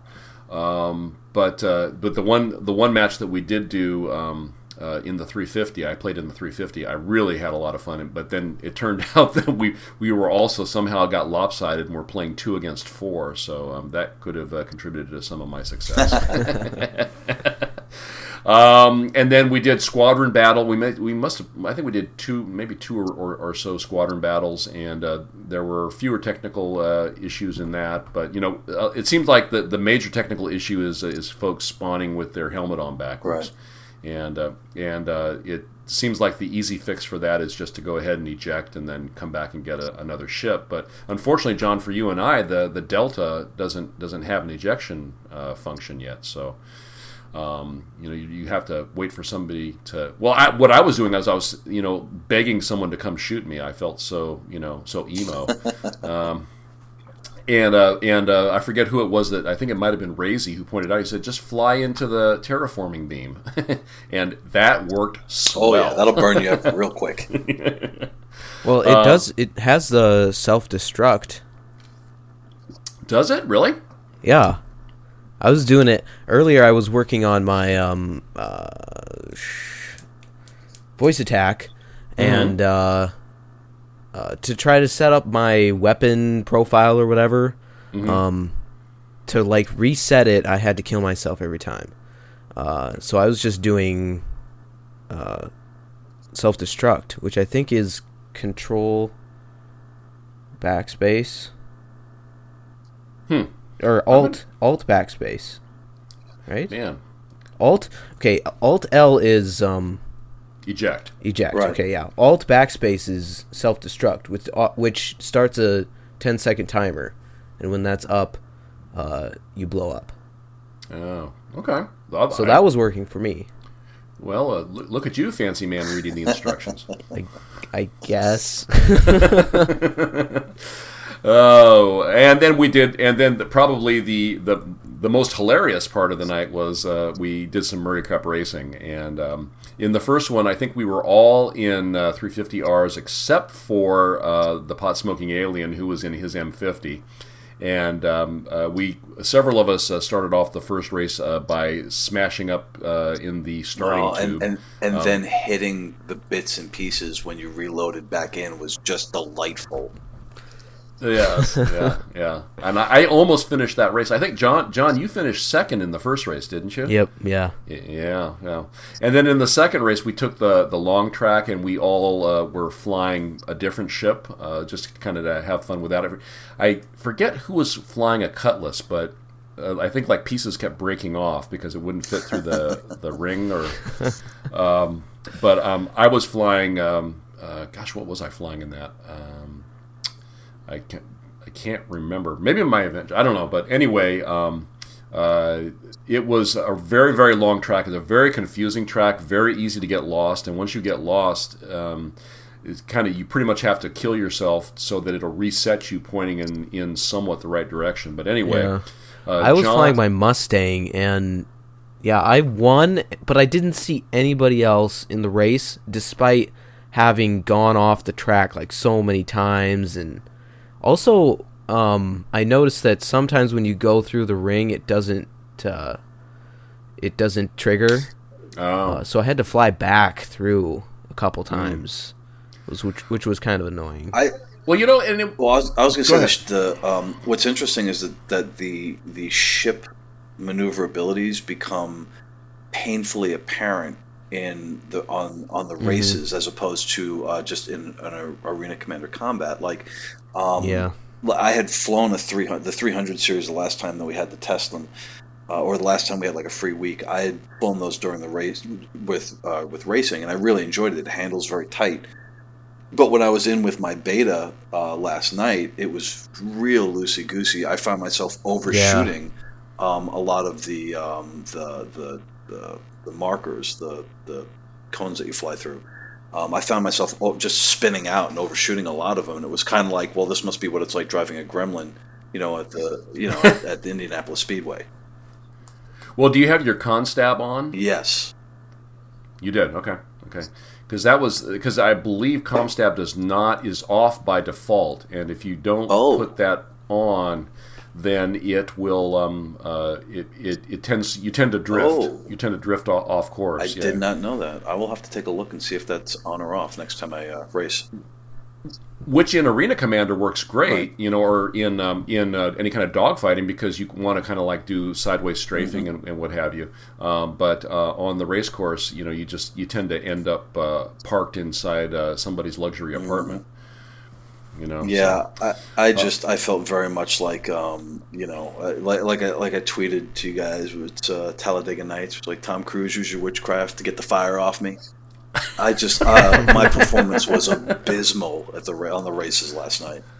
Well, I mean, and I think this sort of speaks to the group of guys that were out there. Nobody really cared that much, I mean, it wasn't. I mean, I've played in groups, and I'm sure you guys have too, where something that obviously the system is still a work in progress, but there would have been some rage quits, and there would have been folks really QQing about everything that was wrong. But everybody had a really good sense of humor, and I got a couple of messages last night after we got done. I got one from Darasan, I think, and then also one from Razy saying hey, had a really good time, and it's glad that found these guys to play with, So I think it's a good group, and if you're hearing this and you want a good group of guys to play with that don't get too worked up about stuff, come. We're going to be doing this every Sunday. So yeah, I had fun just sitting in the lobby and talking about the game and stuff. Yeah, absolutely. Yeah, absolutely. No, it was definitely a good time.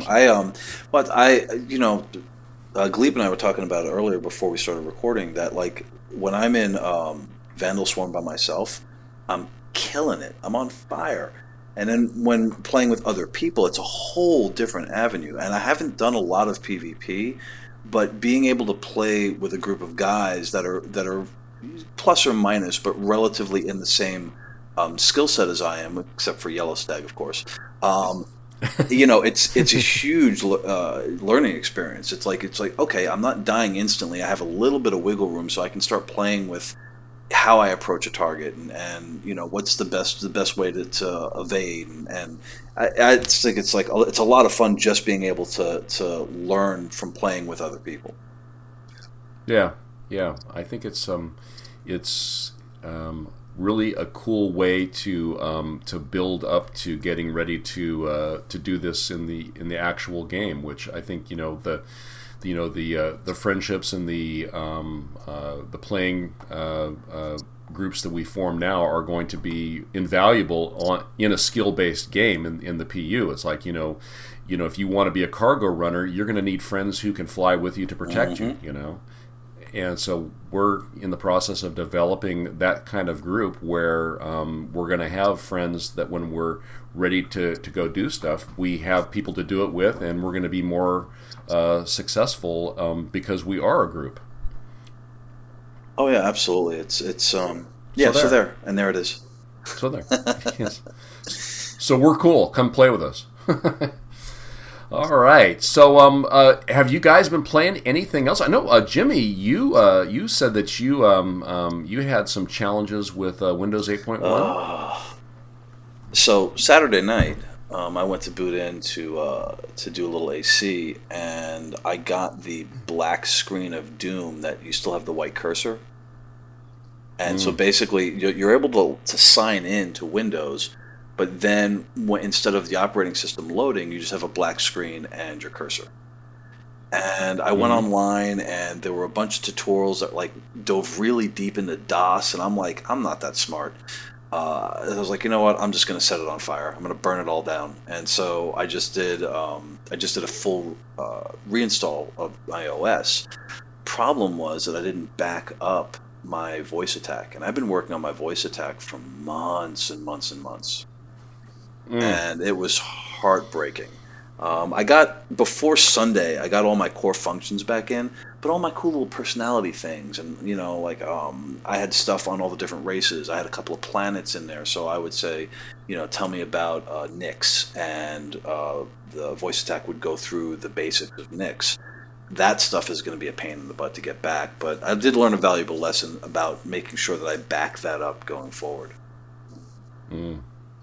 Wow. Is this a common problem with 8.1? It doesn't seem like it's a big enough problem for Windows to make a to-do about it, but yeah, there were definitely a fair number of people online that had experienced the same issue, and a lot of them had said the same thing, either do a refresh, which I couldn't do. For some reason it was telling me that partition was blocked. But again, I'm no computer genius, so I just said, you know what, I'm just going to burn it down. And just did the reinstall, so... Now, I've heard a couple people talking about Windows 10, which is a free upgrade, right? Yeah, it will be, yeah. And saying that it's actually pretty stable. So, I don't know. John, are you on 8, or are you still on 7? I'm on 8.1, yeah. Are you? And how's that working for you? It's working good for me. Is it? My research, when I was researching it, it seems like there's some sort of driver conflict, like when a random driver will set this bug in motion. Yeah. Huh. I've had issues before where my PC thinks that something I have plugged in with USB is like a boot drive, and it tries to boot up to it, and it just won't boot until you unplug that and like restart the computer. So it's like trying to boot off your joystick? Yeah. Oh, wow. Yeah, That is weird. it'll try to do stuff like that, but yeah, I mean, PC, nobody really understands it. I was cursing PC so bad Saturday night. Oh man. Yeah, I recently I told you before the show, I got Carbonite, which is like $60 a year for unlimited storage. Nice. And so you just run the software, and it backs up whatever files or folders and whatever drives that you want to the cloud, and then you can pull up the software and restore any file from multiple versions of the file if it's been modified in any way or anything. Gotcha.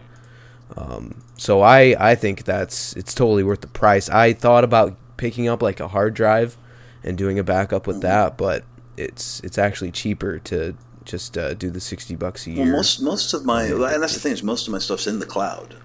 But it was just it was Voice Attack. It's one of those things where it's like, I use it for a game, and it was just one of those things that I hadn't gotten around to backing up yet. Yeah, I'm kind of the same way. There's like not a ton of files on my computer that I would miss if I lost them. But there are those few that I don't want to manually have to think to back them up. So often. I lost I have the Emma voice pack, so I'm super creative. My AI is just called Emma. But it was just heartbreaking when I downloaded Voice Attack again. I put in a command. I have a way to ping it to make sure it's working in game. I just say, hi Emma, and it goes hello Captain. And I was just heartbroken when I was like, hi Emma, and it went hello Captain. And I was like, oh, where's Emma? No. Your girlfriend is. Oh, it was just heartbroken. I was just absolutely heartbroken. And the company I bought the voice pack from got bought out, and so they're not offering it. They're not offering a consumer version anymore. But luckily, I still had my my purchase info, and I sent them an email. I'm like, please help me. And they sent an email back, and basically what they said was, here you go. You have 7 days. This time, go ahead and back it up. Yeah. Well, and those voice packs are really expensive, aren't they? Yes. I spent $45 on that voice pack. Yeah, I mean, it's like, because the software is like $7, and the Make It Fancy is like five times. Yeah. Voice Attack is great. It's an $8 program, and it works beautifully. But Emma is she just sounds so pretty. She's British. I like her. Yeah, the default ones are pretty boring. They really are. Yeah. All right. So, have you played anything other than Arena Commander when your computer's working? Actually, I go back and forth on console. Which I know can be a dirty word with PC gaming, but we have all three. So, my son's a big Halo fan, and he doesn't live with me, so him and I we'll play Halo together. And my wife is a big Mario Kart fan, and she's playing the new Final Fantasy. And her and I play whatchamacallit, I can't remember now. In any case, Diablo. We play Diablo together. But the game I've been playing lately is Apotheon. Have you guys heard of that game? No. So it's for the PlayStation, and it is awesome. It's basically, picture in your mind a Greek painting. Mm-hmm. It is. It's a 2D platform RPG. So like Castlevania, but it looks like an ancient Greek painting. Wow. Yeah, it's really beautiful, and it's a fun game. And basically, Hera wants to overthrow Zeus, and so the game starts with your city being rampaged. So you learn how to play by defending the city. then Hera brings you up into Olympus, and you have to basically start killing all the gods. Ah, Yeah. there you go. And it's hard to explain, but it's just really pretty. It's beautifully done. It really looks like an ancient Greek painting. Did you ever play the PlayStation game Journey? I did. Oh, that was such a cool game. Yeah. Jimmy, pick it up. It's like for like $5, and it's just like this really sweet game, and you could play it from start to finish in 45 minutes. And it's I won't tell you anything else about it, but it's just like when it's done, you kind of like you feel better about people. Okay, nice. I'll have to check it out. I'm playing through. I bought Halo Master Chief, and I'm playing through it because my son, like I said, he doesn't live with me, so he loves Halo. So I'm like, well, I haven't played Halo since the first one. So I bought Halo, and my first-person shooter skills are so rusty. But of course, I'm like, oh, if I relearn Halo and get really good at Halo, that's going to help when I play FPS and Star Citizen. Mm-hmm. So, but he's just been kicking my butt. It's so you guys are playing Master Chief Collection? Yeah. We basically, I'm playing through the whole collection. He's playing through the whole collection, but on the weekends, him and I will get together and we'll do basically death matches. And I think the last round of 12, the score was like I want to say it was like 12-7 him, and he just always kicks my butt, man. It's embarrassing. It's really embarrassing. Well, there'll be fond memories that you guys will have to share. Of him beating me. It's embarrassing, man. My wife just destroys me at Mario Kart. She plays online with people all over the world, and she just destroys. And it's like I can't even I just give up. I'm like, go ahead, just whatever. I'm gonna watch you because I just can't with this. I need to feel better about myself. Exactly. I'm sorry, John. I was just gonna say I played Mario Kart Online as well, and it's not pretty. No, it's not. I feel like when I play against my friends, it's like, yeah, I'm doing pretty good, but then I go online and it's like, oh, there's no competition. No, it's just they're insane. It's like all 10-year-old kids that have they've mastered it. Mm-hmm. It's incredible. And my wife's at games. My wife is a yeller. She'll curse the TV. She'll scream at the TV. I've had to close the windows. I'm like, people are going to think we're fighting.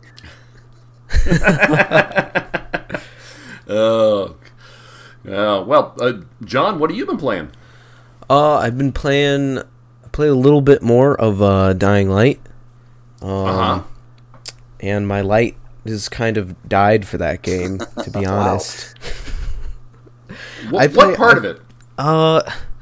It just feels like the story isn't going anywhere. Okay. So, running around the world and killing zombies is fun, but I feel like there's just not very much motivation. Pretty much all the weapons so far have been... the most exciting thing I've gotten was, a rusty machete. That's exciting. Yeah. So, I don't know. I might play some more of it, but I actually... got my hands on a copy of Evolve. Cool. So I've been playing some of that as well. I really want to check that out. We my son's actually playing that too. He just picked it up, and I'm like, ooh, maybe I'll get that next month, and we can do some gaming. But that's cool. Are you enjoying it? I am. Yeah. I need to play some more. It's one of those games where I have to play a lot of it to understand how the classes really work. Because there are cooldowns and stuff for the different weapons, and you have to really manage those. And so there's a lot of different balance between the different classes, and then there's 3 different characters for each class. So there's 4 classes versus the 1 monster, and I think there's 3 different monsters as well. So each class and each monster has 4 basic abilities / weapons, and they're all completely different. So I played in the beta or the alpha, and I was horrible with the monster. But when the game came out and I started playing it now, I played the tutorial for the monster, and now I feel like I'm probably strongest with the monster. But it seems like all the classes, they're really fleshed out, and it seems like all of them would be fun. I definitely wish I had like at least three other hunters to play with, if not a friend to play as the monster, because I feel like that would be fun as well. So yeah, you can play it in single player with bots, which is all I've been doing so far, because I want to understand how to play the game before going online. But yeah, it's a cool game. Graphics are awesome. It's cross-platform too, isn't it?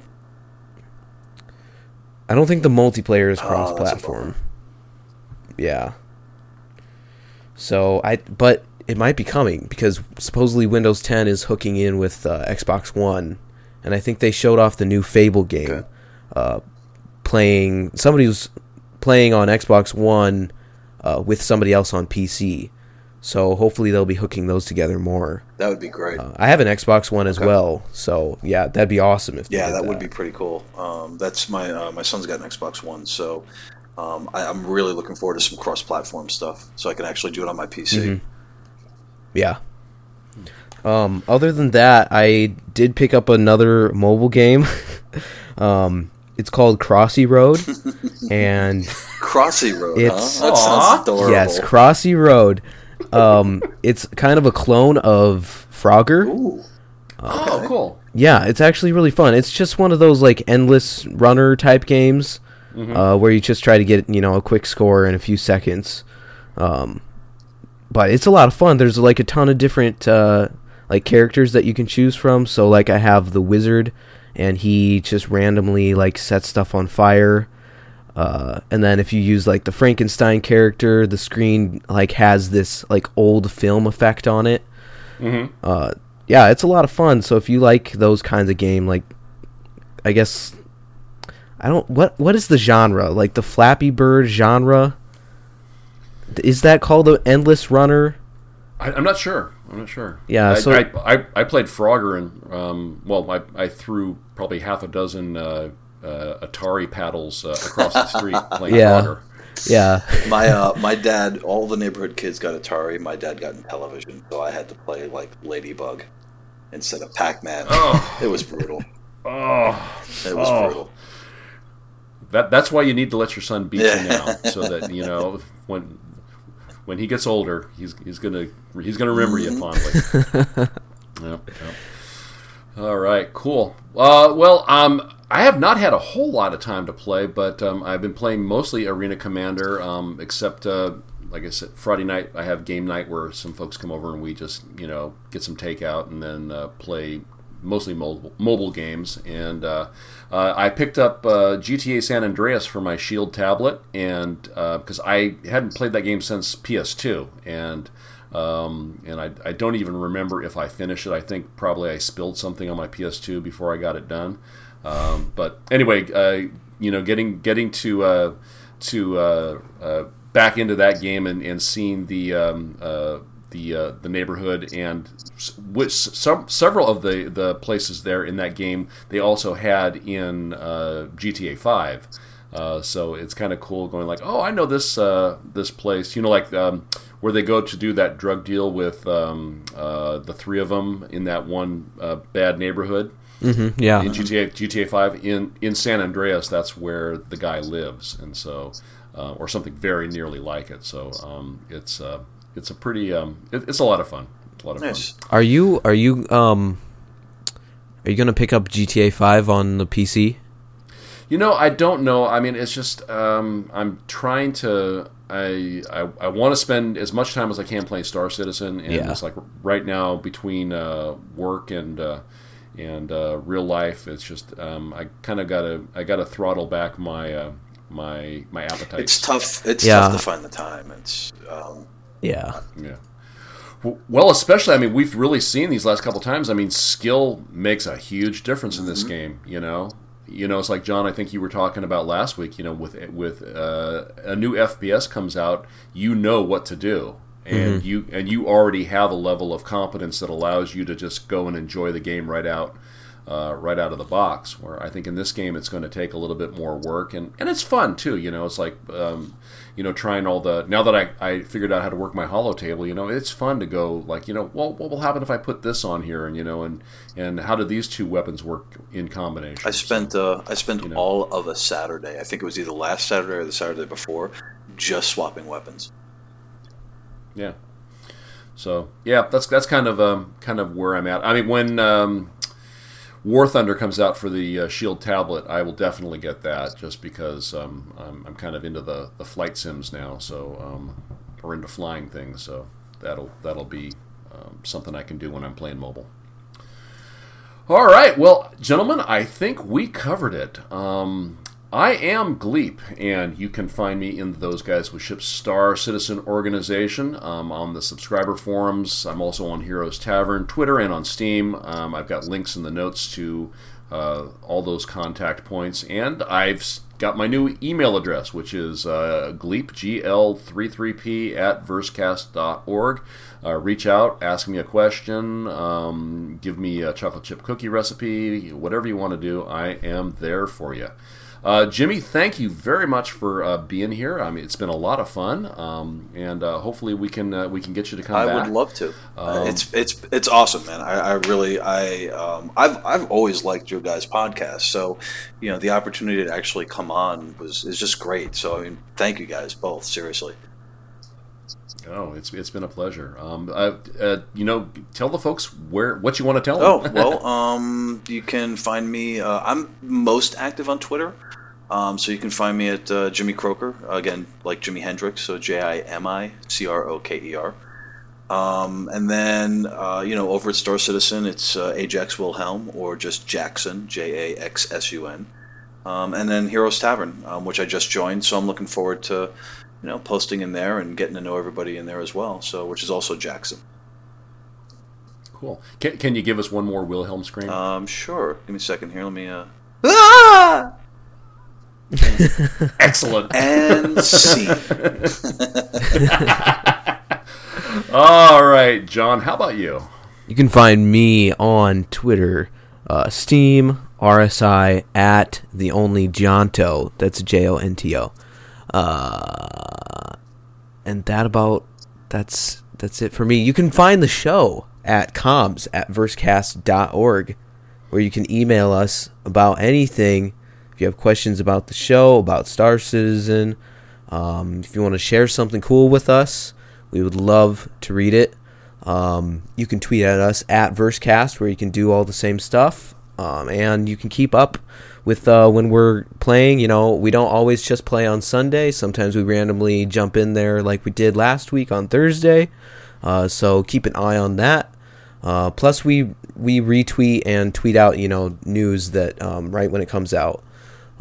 Then you can find our organization. We are Those Guys with Ships. I forgot what it was. Those Guys with horse. What buggy? Are they? What do we use in this game? That's robertspaceindustries.com/orgs/versecast, where you can join us, and we will fly together. It's been a lot of fun. And if you join there, John and I and Jimmy, I think too, are adding everybody to their contacts list. So while we're in this process of getting kind of the group play, social interaction stuff happening for Star Citizen, that's our way to be able to contact you in game and invite you to come play with us. Yep. Then you can join us at heroestavern.com, where we have our forums and our Mumble server. We've had some pretty cool conversations going on in the forums, and the Mumble server is great to get together to play, Star Citizen, or anything else. So yeah, that's been great. I really like using the Mumble server. It's a lot better than just the text chat.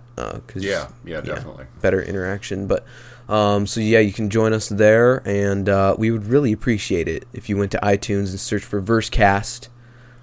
Even if you're on a PC, you should try to get your hands on iTunes and leave us a review. It helps us out a lot, actually. Yeah. So yeah, we would appreciate it if you did that. And then you should go check out Ronald Jenkins at ronaldjenkins.com. He does the intro and outro music for the show. And for the last thing, you should go check out Enjin.com. That's ENJIN.com. They are sponsoring the show. They are supplying us with the website. You can create your own website at Enjin.com. They have like really easy tools to allow you to create a website for anything.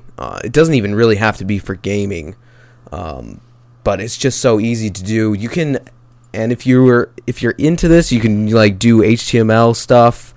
I'm not really very good with that, but I did set up the whole Heroes Tavern website, and if I can do stuff like that without HTML, then I think the engine tools are pretty good.